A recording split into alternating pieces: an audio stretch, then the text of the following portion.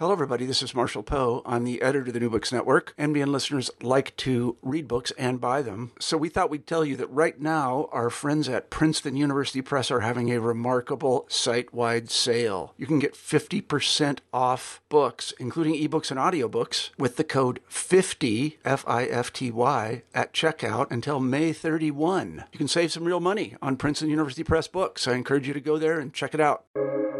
Welcome to the New Books Network.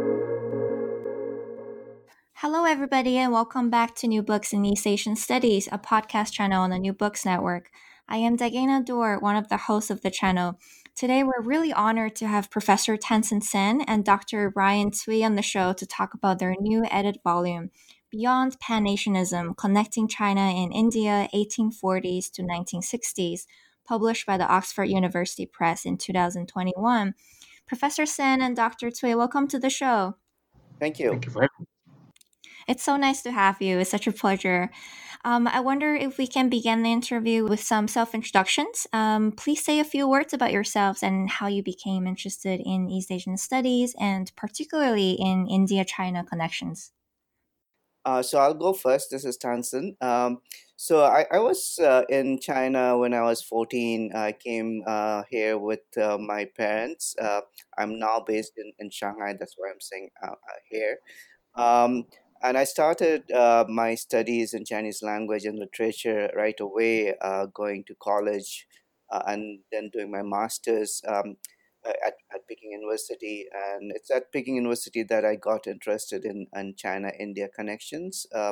I worked mostly on the Tang and Song dynasties, looking at trading and Buddhist connections between the two regions. And then I went to University of Pennsylvania and did my PhD also on China-India connections, again on the Tang and Song dynasties. And since then, I've been focusing on different periods and different aspects of China-India connections. And this book that we are going to talk about is mostly about modern to contemporary periods. So that's how I've extended beyond the Tang and Song dynasties. I used to be at the City University of New York in New York. In 2017, I joined NYU Shanghai. I teach mostly China-related courses here. And I also head a Center for Global Asia that looks at Asia more broadly. And some of the methods of doing Asia comes across in the book that we are going to talk about. Thank you, Professor. And Dr. Tsui? Hi, I'm Brian. I teach at the Department of Chinese Culture at the Hong Kong Polytechnic University. So I grew up in Hong Kong, being immersed in sort of Chinese nationalist propaganda. I mean, the nationalists being the Kuomintang, because one of my grandparents was an ardent supporter of the Kuomintang. So he threw me sort of this Kuomintang books when I was like in my teens. So I became very interested in modern Chinese history, and that's what I studied when I was an undergraduate and was a graduate student at Columbia University. I became interested in China-India connections when I was looking for a topic for my PhD dissertation, which eventually became my first book, China's Conservative Revolution, The Quest for a New Order to 1927-1949, which came out with Cambridge University Press in 2018.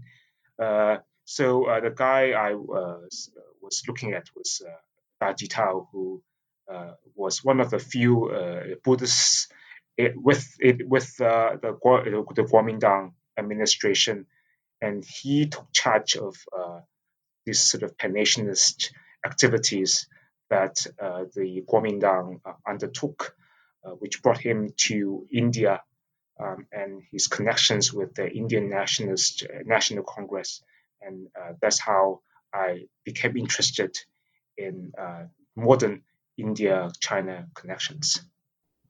Thank you. Yeah, that's a really fascinating book. I highly recommend our readers to go and check it out too. So this edit volume, Beyond Pan-Asianism, is actually a really welcomed addition to the growing scholarship on the connection between India and China, especially in the late 19th and early 20th centuries. So how did this collaborative project of Beyond Pan-Asianism begin? Well, Brian, do you remember when was the first time we started talking about this project? Probably 2012 when I was finishing my PhD. Yeah, so Brian was at Columbia, and I was at CUNY in New York, both of us, and we started talking about interests that overlapped. And one of the issues we quickly discovered was this various archives, especially in Taiwan and India, that people really did not focus on to study China-India connections during the late 19th century to 20th century. And that's when we decided to do something about it, to look at archives, but also focus on the period. So we thought the period after the Opium Wars was not properly examined with regard to China-India connections. And then we also quickly realized that the two of us could not do it by ourselves because this seemed to be a huge project. So we thought from the very early on that this project would be a collaborative project, and that's how we started approaching people who were interested in this time period and also China-India connections. So we gathered a group of 5, 6 people from different parts of the world. There were people from the US, certainly China and India. And the idea then was to apply for a grant to fund the research, and we applied and fortunately got the funding from the Chiang Ching-kuo Foundation in Taiwan. And that allowed us not only to meet regularly among the collaborators, who are also the collaborators to the volume that we are going to talk about, but also go to these various archives in India, China, mainland, and Taiwan, and also United Kingdom, where there's a lot of material from the British Library. So we met in different locations, and perhaps Brian could talk about those locations because he was the first to organize the first meeting in Australia. Brian, you want to talk about our meeting in Australia? Well, so the project began when I was a postdoctoral fellow at Australian China, at the Australian National University. So we first met there. We gathered together a few scholars, some of whom eventually contributed to this volume. We met again for a few times in Hong Kong and also in Shanghai, sort of to hammer out the themes and topics that each of us would work on. We eventually decided that it would be the group that began the project was mostly consisted of historians, but then the group itself, the volume itself, as you can see, really covers a few other disciplines as well. Yeah, and let me also add that we brought in other people who were also interested in this period, but also looking at new sources of studies. So, one of the key contributions of this volume, I think, uh, are the various kinds of sources that people have not necessarily used, or if they have used, then we were looking at those sources from a different perspective. So, one thing that we realized quickly was that there were certain issues that was missing, but that's something that we can't cover everything. It was the problem, but I think we have done a comprehensive work and covered a lot of not only aspects but also disciplines, as we did from literature to Buddhism to political relations as well. Thank you. Yeah. So we're going to talk about the methods that this edit volume takes in a later question. But before going into beyond Pan-Asianism, it's perhaps beneficial to first talk about Pan-Asianism. So what were some of the key figures and organizations that fostered these ideas of Pan-Asianist solidarities, especially that entangled India and China together in the colonial and early post-colonial eras? What were some of the goals and results of these Pan-Asianist visions? So, in the narrow sense, Pan-Asianism began with the Japanese art historian Okakura Tencent. He argued that Asia, specifically India, China, and Japan, belonged to one civilization, and Japan, being the first to modernize and home to the sort of finest Asian traditions, should assist this particular Asia to confront the West. So, Pan-Asianism had been evoked by politicians outside of Japan when they appealed for cooperation, most notably Sun Yat-sen's 1924 speech in Kobe. But this tradition was tarnished by its association with Japanese invasion of the continent that accumulated in what was known then as the Great East Asia War in the 1940s, the stated aim of which was to liberate Asia from Western imperialism. But Pan-Asianism in this volume takes on broader meanings because of its inherent ambiguities. Pan-Asianism could be part of or inspire both conservative and progressive politics. So in this volume in particular, Zhang Taiyan was a Chinese revolutionary who held pan-Asianist and anti-colonialist sympathies. He participated in the short-lived Asia Solidarity Association in Tokyo. Tagore, which also features very much in this volume, saw Pan-Asianism mostly in sort of idealist, culturalist terms that counter the savagery of modern capitalism. And of course, Pan-Asianism also fed into wider third world solidarities, the most iconic expression of which was the Bandung Conference in 1955, in which Nehru and Zhou Enlai played very interesting roles. So in this volume, we tried to explore Pan-Asianism in its many fold and sometimes contradictory manifestations. Thank you. And then going back to the title of the book, then a central argument that really emerges from this volume is that, quotes, Pan-Asianism informs but does not necessarily define or exhaust stories of China-Indian interactions, unquote. So please tell us more about this point. What are some of the ways in which the scholars in this volume kind of move beyond Pan-Asianist perimeters to reveal fresh perspectives and multidimensional perspectives of India-China relations? Yeah, so when we applied for the grant, we had this idea of going beyond Pan-Asianism. And the reason for that was that we wanted not only to look at the intellectuals who were participating in this discourse that Brian just pointed out, but others who were part of India-China connections, who are not necessarily intellectuals, but businessmen, traders, but also migrant communities. So the idea was to not only talk about the elite of China-India connections, but also the subaltern of China-India connections. So I would just add that when the manuscript was going through the peer review, one of the reviewers suggested that we change the title and not use Beyond Pan-Asianism. But Brian and I insisted that that was the core reason we had that title, was to move beyond this established idea of Pan-Asianism, which in many ways dictated how China and India connections were studied. And as Brian was also pointing out, Bandung was another stage after decolonization when Pan-Asianism was re-invoked.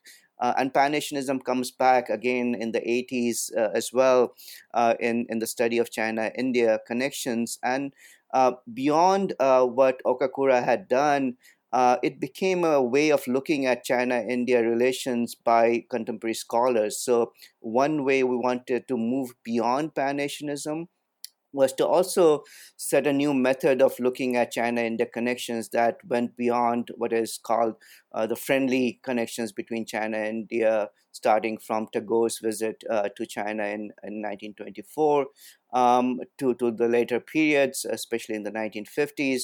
So one was to go beyond this idea of Pan-Asianism that Okakura started in the early 20th century, but also to move beyond the way of looking at China-India connections from the period of Opium Wars and beyond. So those were the reasons that we wanted to use that term.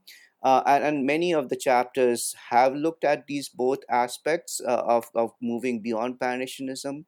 At the same time, we also discuss this idea of Pan-Asianism. So Tagore is part of the discussion. Binoy Kumar Sarkar, who was an Indian intellectual living in Shanghai in 1916.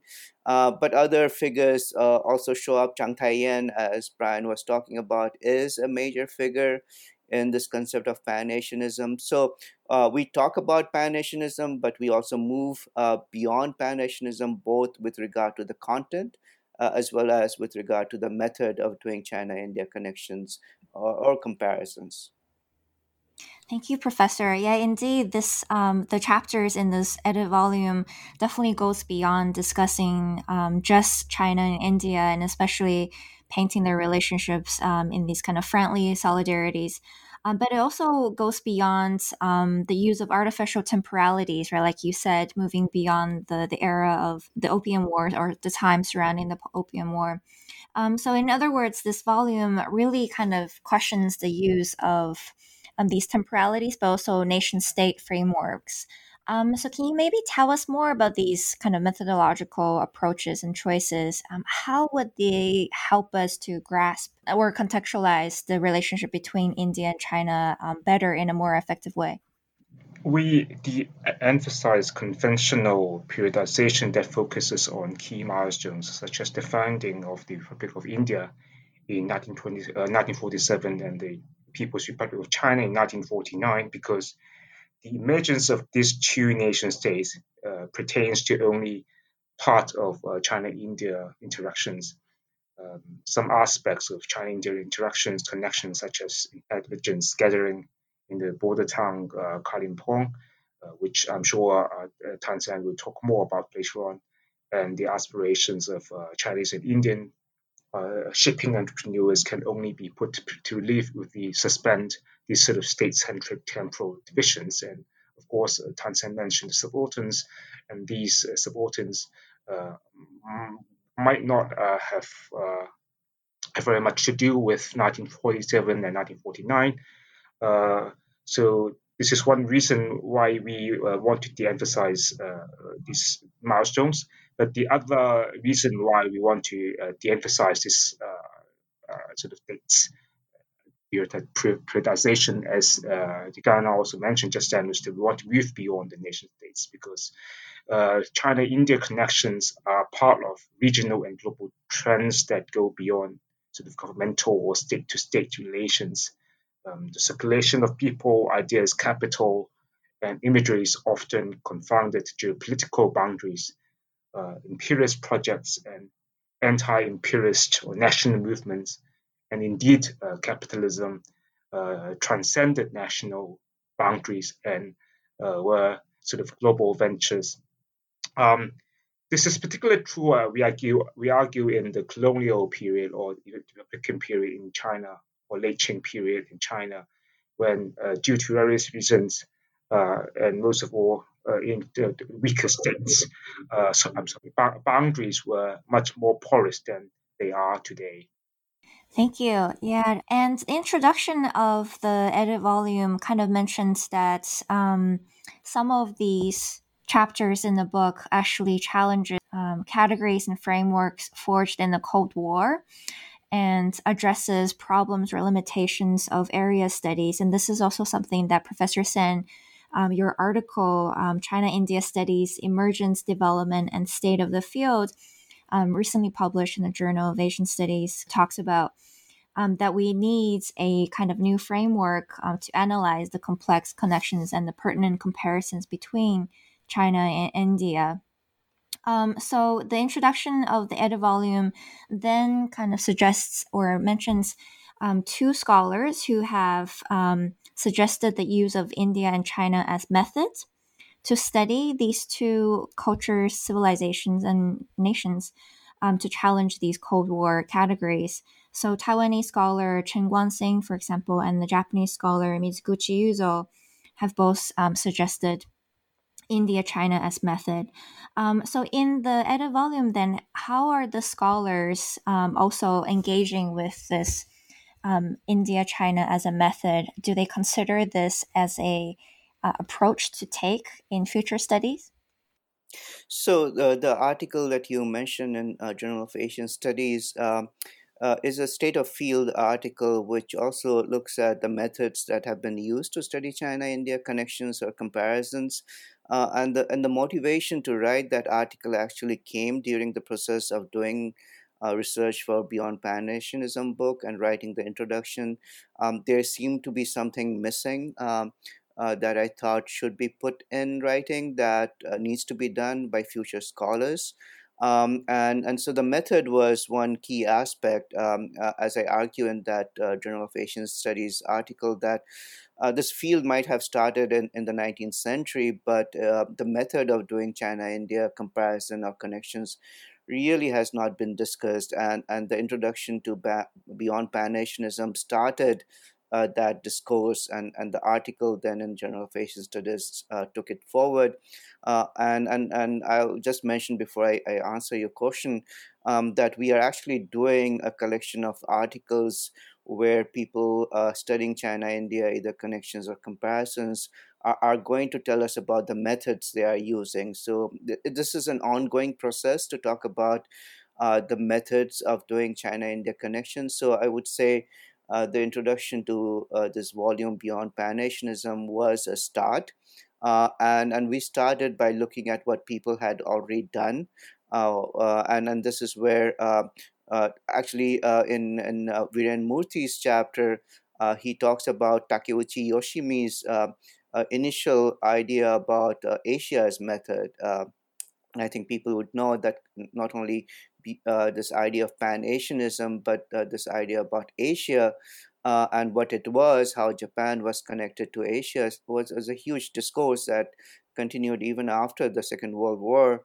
And so this idea about looking at Asia as not just a geographical entity, but uh, common issues between Asia and other parts of the world, which I would say what Takeuchi was perhaps referring to is now called Global Asia. And I think Global Asia, when I run a center called Center for Global Asia, is not a constraint of Asia through the geography that we know of, but finding Asia in different parts of the world. So Americas is quite important. There were lots of Asian migrants who moved to the US, but also South America, Europe. That's what Global Asia is, how Global Asia is connected through Asia as a continent, but it's a broader issue, and that's what I think Takeuchi was emphasizing when he was talking about Asia's method, and certainly as you pointed out, Mizoguchi Yozo was looking at not Asia in particular. He was looking at China as method. And I would say this is also part of the Japanese scholarship on China, and they have been doing and writing on China from very early on. In fact, those of us who do China studies in the US have to look at the scholarship of the Japanese scholars. I don't know if you do that at USP, but at UPenn, I had to do 2 years of Japanese language just because we had to read what the Japanese scholars had written about the Tang and Sung dynasties.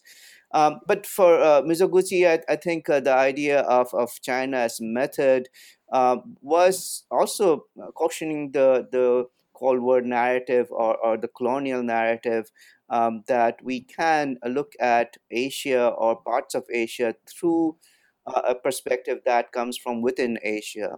And that's what I think Chen Guanxing also brings in, and he moves to India as method. His argument was if you are really going to look at China and study China, can we use India as a method?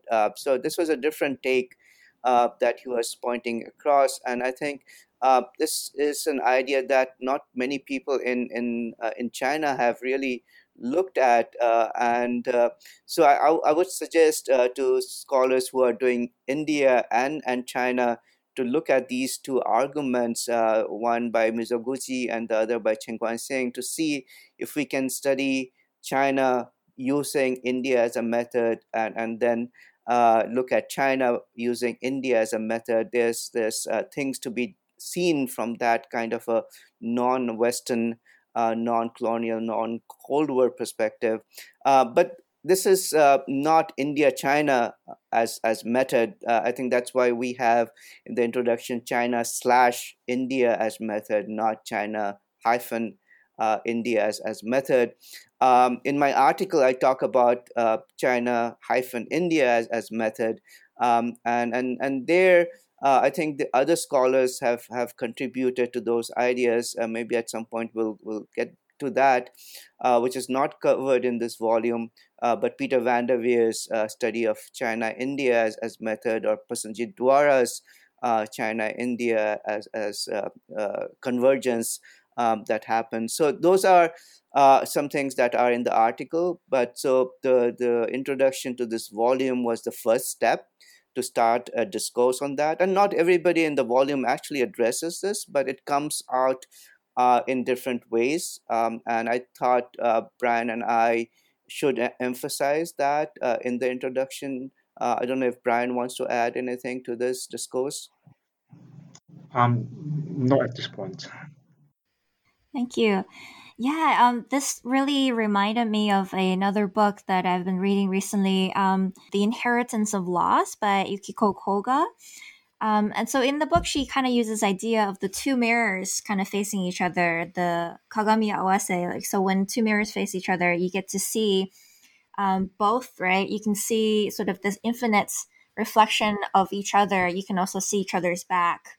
So I think this India/China method is a very powerful kind of methodology to really explore both regions in ways that is definitely not possible through this Cold War practice of area studies. Yeah, you're absolutely right. I think that's a very interesting metaphor, because there are so many interesting common issues between China and India historically and even contemporary, that you can actually do this kinds of study without bringing in the Western examples. And I think that's not been really outlined. Maybe people do it, but they don't examine the methods of doing that. So I think that's a very interesting metaphor. Holding the mirror to each other and looking at and studying each other is quite important. Yeah. So I guess part one and part two of the edit volume kind of talks about this, right? So we're holding the two mirrors, India, China, against each other. So part one of the volume actually features three essays that explore how Chinese writers engage with different meanings of India. So Adira Mangalagiri discusses the Indian policeman in Chinese literature. Gao Gvili exposes Xu Dishan's China-India literary imagination. And Viren Murthy delves into Zhang Taiyan's critiques of colonialism. So how is India portrayed and understood in these Chinese writings? What do these kind of portrayals tell us about the imaginations of India-China connectivity through Chinese writers' eyes? So part one of the volume complicates dominant thinking on Chinese images of India in the late Qing Republican period. So we are long under the impression that India did not feature in Chinese writings very much, or that if it did, Indians sort of features at the sort of the abject colonized slaves or the willing accomplices of British colonizers. So India, as a society and nation, was vanquished, or something that China must overcome in order to become a modern nation. So this is the exact opposite to what Tan Sen was talking about as using India or China's method. So this is more of this sort of nationalist modernization theories type of linearity. that we assume dominates Chinese imaginations of India. So the three chapters in this part tries to complicate this stereotype. Um, so Adira's examination of the Indian policeman in Chinese literary writings points to instances where Indian policemen stationed in Shanghai, those supposedly obedient dogs of imperialism, carrying revolutionary and anti-colonial consciousness. The Indian policeman appears as a more complicated figure who straddled between colonial sort of slave mentality and someone with whom the Chinese could join together in shared anti-colonial aspirations. Gao's chapter focuses on the short fiction writer whom Sanskrit and religion scholar Sridishan. Sridishan employs myths in Indian literature to question imperialist epistemology. He drew on circularity in myths to interrogate the teleology of historical process, a notion that held sway among modernizers in China and elsewhere.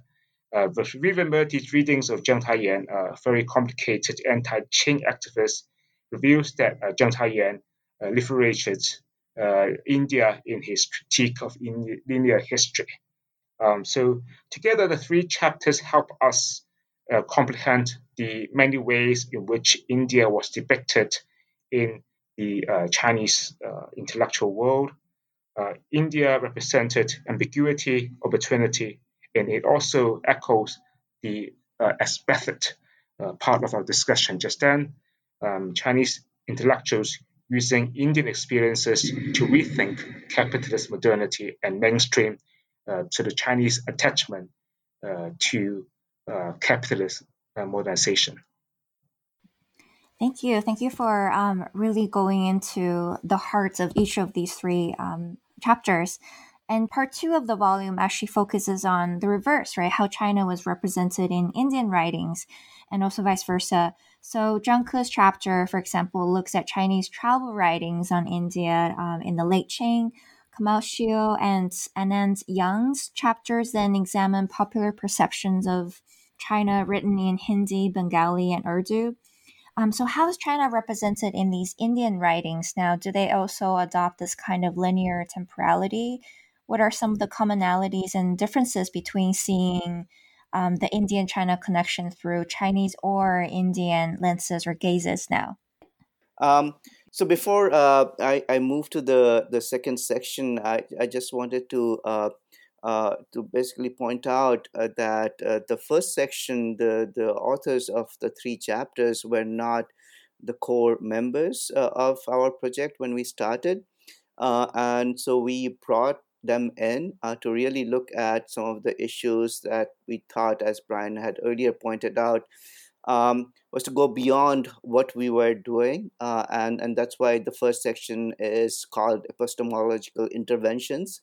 So Adira, Gal, and Viren basically brought in a perspective that we were not covering initially. So that was the intention of bringing 3 scholars who were not really focusing on archival material, and they were looking at religion and literature. So that's the highlight of the first section as well. The second section, the contributors to the second section, which is called Encounters and Images, they were originally the core members of the research project. And the idea was to look at the archival and the library materials on China-India connections, but also look at some of these texts that had not been studied. So Zhang Ke's essay looks at Kang Youwei, who was in India, in Darjeeling, and writing about India and what he saw in India. But at the same time, what he was doing was reflecting on the situation in China. And this is after his reform movement had failed, and was India a method for China or not, was the discourse that Kang Youwei was actually having with his student Liang Qichao. So One of the things that Chanka looks at is not only Kang Youwei, but some other writers who visited India in the late 19th century. And these writings are actually quite important to understand the revival of India-China connections through the visits of people. And so we have a number of Chinese who are visiting India after the Opium Wars to see the situation and learn from India whether or not British India is a threat to the Qing or not. So what Chanka does is not only look at these sources, but within these sources, look at how China is being thought about by looking at India. And I would say Chen Guangxing would be really happy to see this kind of a method. And although Chanka does not really address Chen Guangxing, but he is actually working on India as a method by looking at Chinese writings on India. Um, the other two scholars here, Kamal Sheel and Anand Young, have been for a number of years now looking at Indian writings on China. And this again was another emphasis of our research project, is to look and bring out vernacular language material in Indian writings on China. And so they look at Hindi writings on China, but going beyond Hindi, Bengali as well. So starting from the early 20th century, there were lots of Indian writings in vernacular languages, especially Hindi and Bengali. And the two chapters by Kamal Sheel and Anand Young actually look at those perceptions and views about China within these kinds of writings. So we get a fascinating array of images of China in these Indian writings. So one of the key figures is the so-called subaltern soldier from India who goes to China and fights on behalf of the British Army against the Boxers. And he writes about his views about colonialism both in India and China. And I would say this is one of the early comparisons of India China and perhaps India China as a method that he is using. And then what Kamal Sheel does is he looks at some of the libraries in India which also have writings on China from the early 20th century, and he focuses on them. So what this section really does is to highlight some of the sources that have not been used in India-China connections, but also look at non-state perceptions of India and China and self-perceptions of a region by people who are visiting each other. So these are studies of travelogues, these are studies of perceptions, these are perhaps the beginning of China-India as method by people who are not interested in the method parts, but I think this is the key aspect of the second section of the volume. Thank you. Yeah, and writings in these Indian languages about China, are they also writing in this kind of linear temporality? I think in Kamal Sheel's and Anand Young's chapters, they have shown that these subaltern writings sort of somehow they sort of question the sort of this triumphalism, colonial triumphalism narrative discourse that you see in some of these sort of British writings on Boxer's rebellion or the sacking of Beijing. So in this sense, sort of they offer a counterpoint to this imperialist historiography. Thank you. Thank you for clarifying that. And now let's jump to part 3 of the volume. So here we see how relations between India and China, facilitated by governmental, intellectual, and religious networks, were actually carried out on the ground at the turn of the 20th century. So, for example, Yuting Li's chapter looks into a conversation between the Chinese philosopher Feng Youlan and the philosopher poet Rabindranath Tagore. And Intel's chapter investigates the evangelical Singh Sabha movement in Hong Kong and how it carries out there. Jana's Hu Zhujian explores wartime Chinese Islamic diplomatic missions across the Indian Ocean. And Dr. Tui, your chapter here charts the career of Tagore's Chinese protege, Tan Yunshan and his building of this Sino-Indian cultural studies in India. So what happens when these ideas of solidarity, such as Pan-Asianism, are carried out in concrete practices? So, as you said, this part focuses on concrete practices of encounters. So, in the previous two parts, we look mostly on images, but it's only in part 3 we look into specific cases of encounters. So, Yu Tingli delves into a conversation between De Jong Feng Youlan, who will eventually become a leading philosopher in modern China, and Tagore when Feng was still a student at Columbia University in New York.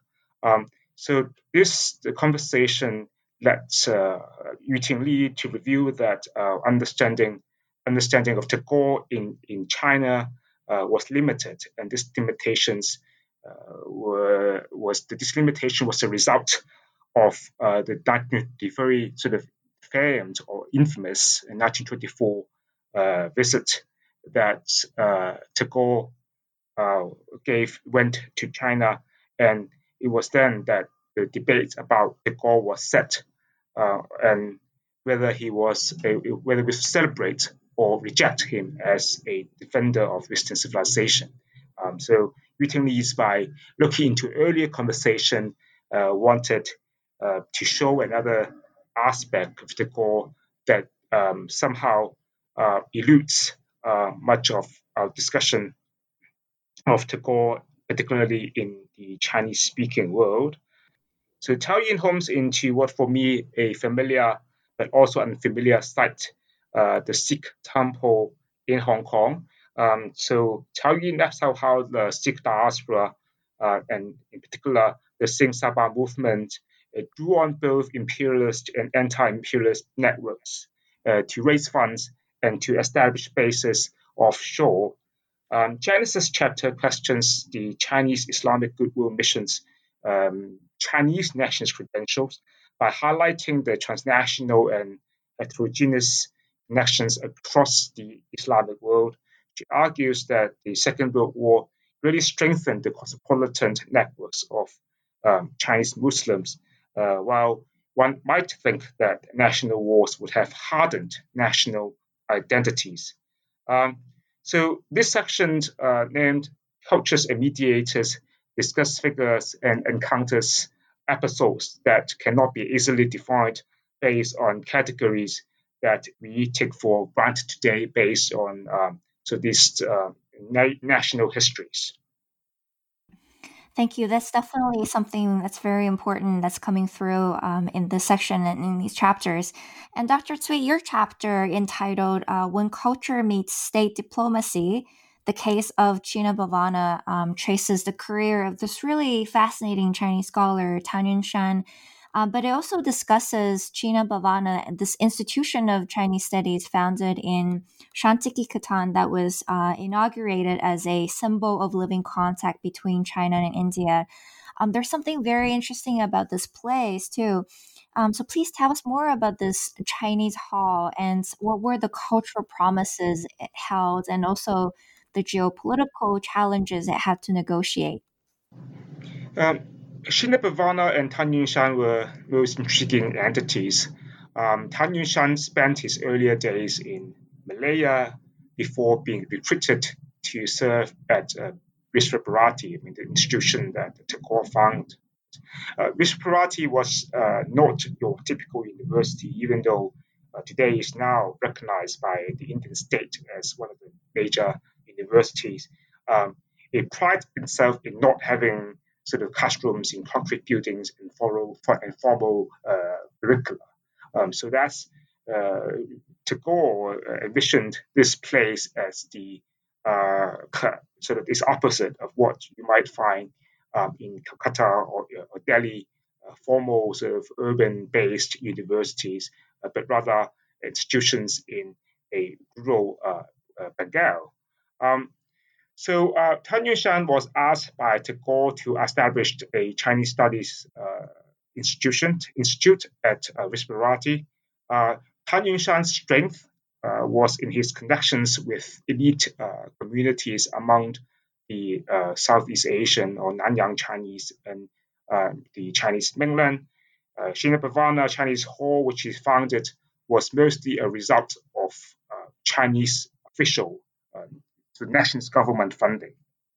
Um, he enjoyed cordial relationships with the Indian National Congress, which allowed him to mediate between the nationalist government in China, Nanjing, and the Indian National Congress, which was then still fighting against British colonialism. So, in the last section of the volume entitled Building and Challenging Imperial Networks, now we see how India-China ties not only utilized and challenged imperial networks and later capitalist nation-state system, but also enforced them in many ways. So Madhavi Tampi's chapter now looks at Indian activists in Chinese treaty ports and cities. Liao Wenshuo's essay, for example, reveals the relationship between the nationalist Chinese government and India during World War II. And Reinhardt's chapter traces the shipping networks that linked India and China. Professor Sen, your chapter here then wraps up the section with a really interesting paper on intelligence gathering in Kalimpong. So how did individuals now involved in India-China connections build upon existing imperial and capitalist networks, and how did they also challenge these networks through their own movements?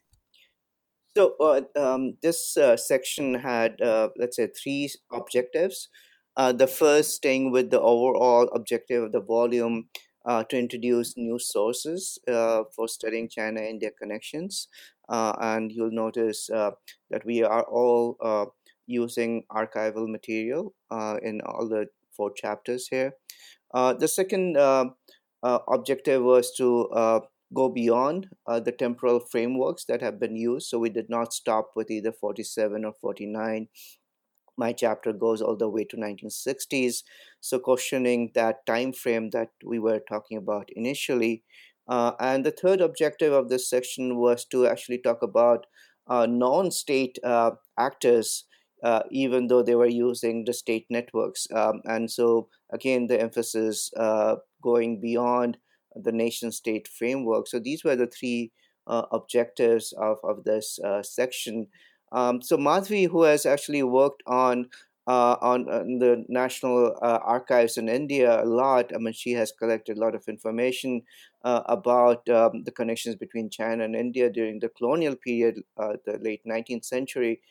In particular, looks at this group of Indian diasporic communities in China. It wasn't very large compared to the Chinese community in India, but they were participants in this anti-colonial movement. They were key members of anti-colonial movement that was based outside India. So the Gadar party, for example, connections to Northern America through Shanghai, was one of these key groups of people fighting the British colonial. And then the later, the very famous, especially for people in eastern part of India, Netaji Subhash Chandra Bose, who establishes this anti-British colonial movement in Singapore, also had representatives in China. So Madhvi is basically looking at these anti-colonial people based in China using the colonial networks to fight against the colonial government in India. So that's her chapter, again bringing to fore some of the important sources on these anti-colonial connections between China and India. Wenshuo also does something similar, using sources from Taiwanese archives and looks at the connections between the Kuomintang and the Indian nationalist movement at the same time as Chiang Kai-shek is talking to the British leaders in India. And then one of the figures that she talks about, and this was Brian's book about Teji Thao, having discourse with the Indian nationalist leaders, for example, Nehru. And so that connection underneath the state-to-state relations is the fascinating aspect of Wenshuo's paper here. And Reinhard, it's not about connections, but it's about comparisons, essentially between two shipping magnates, you can say, very nationalist shipping magnates who are creating their own nationalist entrepreneurship using the pre-existing, mostly British-created shipping networks, and how they deal with these changes that happens during the colonial period and during the decolonization period is a fascinating study of these two shipping nationalists emerging in India and China. My own essay here looks at archival material on the intelligence network that existed in a very small town in northern Bengal called Kalimpong. And again, the emphasis was to go beyond the established cities and look at other towns which are important also for China-India connections, because Kalimpong was linked to Tibet, and that is the reason why it emerged as a key site for spying activities, and that's what I focus on in my chapter, looking at again people who are not usually covered in the study of China-India connections. Thank you. Yes, indeed. I like how in your chapter you situate not only kind of geographically into this area that's often kind of overlooked, but also temporally, right? You're kind of looking into the post 1949, 1945 moment into the 1960s and looks at how, imperialist connections, but also other kinds of political forces have this kind of delayed effect on certain regions. So, speaking of archives and the use of really interesting materials, your chapter actually uses and analyzes confidential reports produced by the colonial and post colonial intelligence branch of West Bengal. In your chapter entitled The Chinese Intrigue in Kalimpong, Intelligence Gathering and the Spies in the Contact Zone. So, what did you find in these confidential reports about espionage in the region? So, one of the objectives of this chapter was to point out the nature of our archival material that we were using. And so, in the chapter, I talk about how these archival files that are now at the West Bengal State Archives came about, how they were compiled, who were the people composing it, and how the British colonial government were really very much concerned about foreigners, especially Chinese, in Bengal, where a diasporic community of the Chinese had been established in the 18th century. So there are about 200 files compiled by the Intelligence Bureau of the colonial British government that continued after 1947 by the Indian intelligence branch, also working out of Calcutta. So, as far as sources are concerned, these are really fascinating sources with regard to the Chinese presence in India, particularly Bengal, but extends to other parts of India as well. So, just through these files, we can see a number of aspects of how the British colonial government and then the Indian independent government perceived the connections to China. This is usually not portrayed in other sources. So, as far as sources are concerned, these files give us a very interesting perspective of the Chinese government, both the Republican government and then the Communist government. And that was one of the reasons to go beyond 1947 and look at how China is perceived by the intelligence people, which was very different from what the government was saying either before or after 1947. So what I found here were records of different communities, Chinese communities settled in different parts of Bengal. And I picked Kalimpong because it gave us a sense of how the identities of the Chinese migrant groups changed before and after 1947, when the idea of who is a citizen of India came about. And in that context, these diasporic communities and people belonging to these diasporic communities who are mostly traders doing business or laborers working in the docks in Calcutta, um, were then trying to adjust to the idea about where they belonged, whether they were Chinese or were they Indians. The Indian state, the Indian independent state, had a view about them.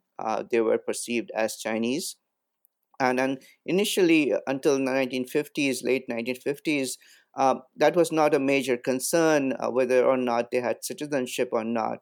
But when the relations between the PRC and the Indian government started deteriorating, these people, these Chinese living in Kalimpong, were then thought of as spies.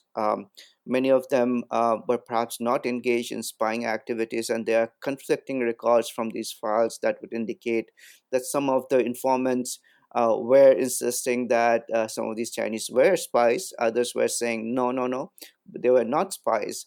So you see these conflicting ideas about the spying networks. At the same time, we know from other sources, especially Chinese sources in the mainland and Taiwan, that yes, indeed, some of them were providing intelligent information to the Chinese government.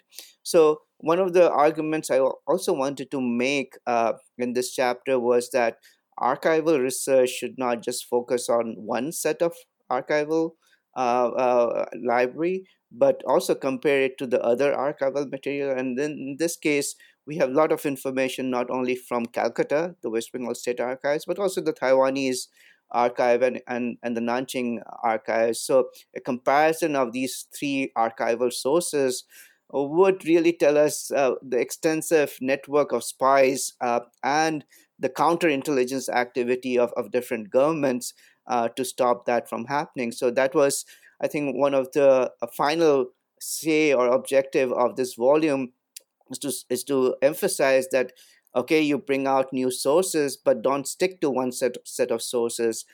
See if you can find other sources that are either comparable or contradictory to what you are finding in one library or one archives. Thank you. Yes, that's definitely something that all scholars nowadays actually have the privilege of doing, right? We have a lot more access to different kinds of archives, especially through digital means. So this is, indeed even more necessary than ever to consider multiple archives in our work. So Professor Prasenjit Jurara actually concludes the chapter, concludes the whole edit volume in the epilogue chapter. And here in this last chapter of the book, he sees how many of the chapters in this volume actually can be viewed through this methodological lens of convergent comparison. This idea that he also recently wrote about in the November 2020 issue of Asian Journal of Asian Studies in his presidential address. And this concept is also based on this idea that histories are circulatory and they confound linear national processes. So please explain this idea of convergent comparison a bit more for us, especially how our authors in the edit volume can engage with this idea. And also, how do you see it as a useful tool to study not only China-India connections, but also other transnational relations? So Professor Jurara presents a methodological angle through which we can understand India-China connectivity. I think it's better to read directly from him in the epilogue. So I quote the concept being convergent comparisons. It's based on the idea that histories are circulatory and not necessarily shaped by linear national processes. The method suggests that although there might be many different factors, institutions in different societies, they can often be understood comparatively through their responses to the common factors that impacts them. So Professor Jurara argues that we should not treat, Professor Jurara argues that we should treat responses of individuals in forces not only in China and India, but I think perhaps in different societies to the shared conditions such as modern imperialism and foreign monopoly of economic and political powers as the basis of comparisons. So he stressed that figures back then, like the two shipping magnates that Ben Reinhardt studies, might not have discerned the common conditions shared by these different communities, societies, but we scholars would risk neglecting them if we confine ourselves to to national or even nationalist histories. If I could add a little bit on this, because you're working on trans-regional, transnational aspects. So Prasenjit's idea is actually quite important to do trans-regional and going again beyond Asia. I think that's why the idea is important, because it challenges this notion that trans-regional is always unidirectional from point A to B. And his idea of circulation or circulatory is things, if they move from A to B, can also come back to A. This is a circulation that things don't stop. And other scholars have written about that. It's not point A to B, but also to C and back to A. And this in my case, when I look at Buddhism and the long durée transmission of Buddhism, you can see that happening not just between India and China, but Japan as well. And you mentioned Mongolia. So there's a whole lot of multiple directional circulation of ideas. And as you know, ideas then get transformed and sent back to the points of origin. I think that is the larger argument that Prasenjit is making. Things don't stop; they continue moving, and it's our duty to look at that continued movement to really understand the trans-regional connections and circulations. And I think the emphasis on circulation is something that he is also trying to make. Thank you. Thank you. I think this is a great place to end our conversation for today. Thank you so much for taking up so much of your time to speak to us. But we do have one last question for the both of you. Can you maybe share with us some of the current projects that you're working on? And also, what would be one new book that you would recommend to our listeners? Okay, so we are so now I'm working on two projects. One is on how fellow Asians outside of China in the British Empire, this crumbling British Empire in the 50s, debated the advance of the People's Republic of China.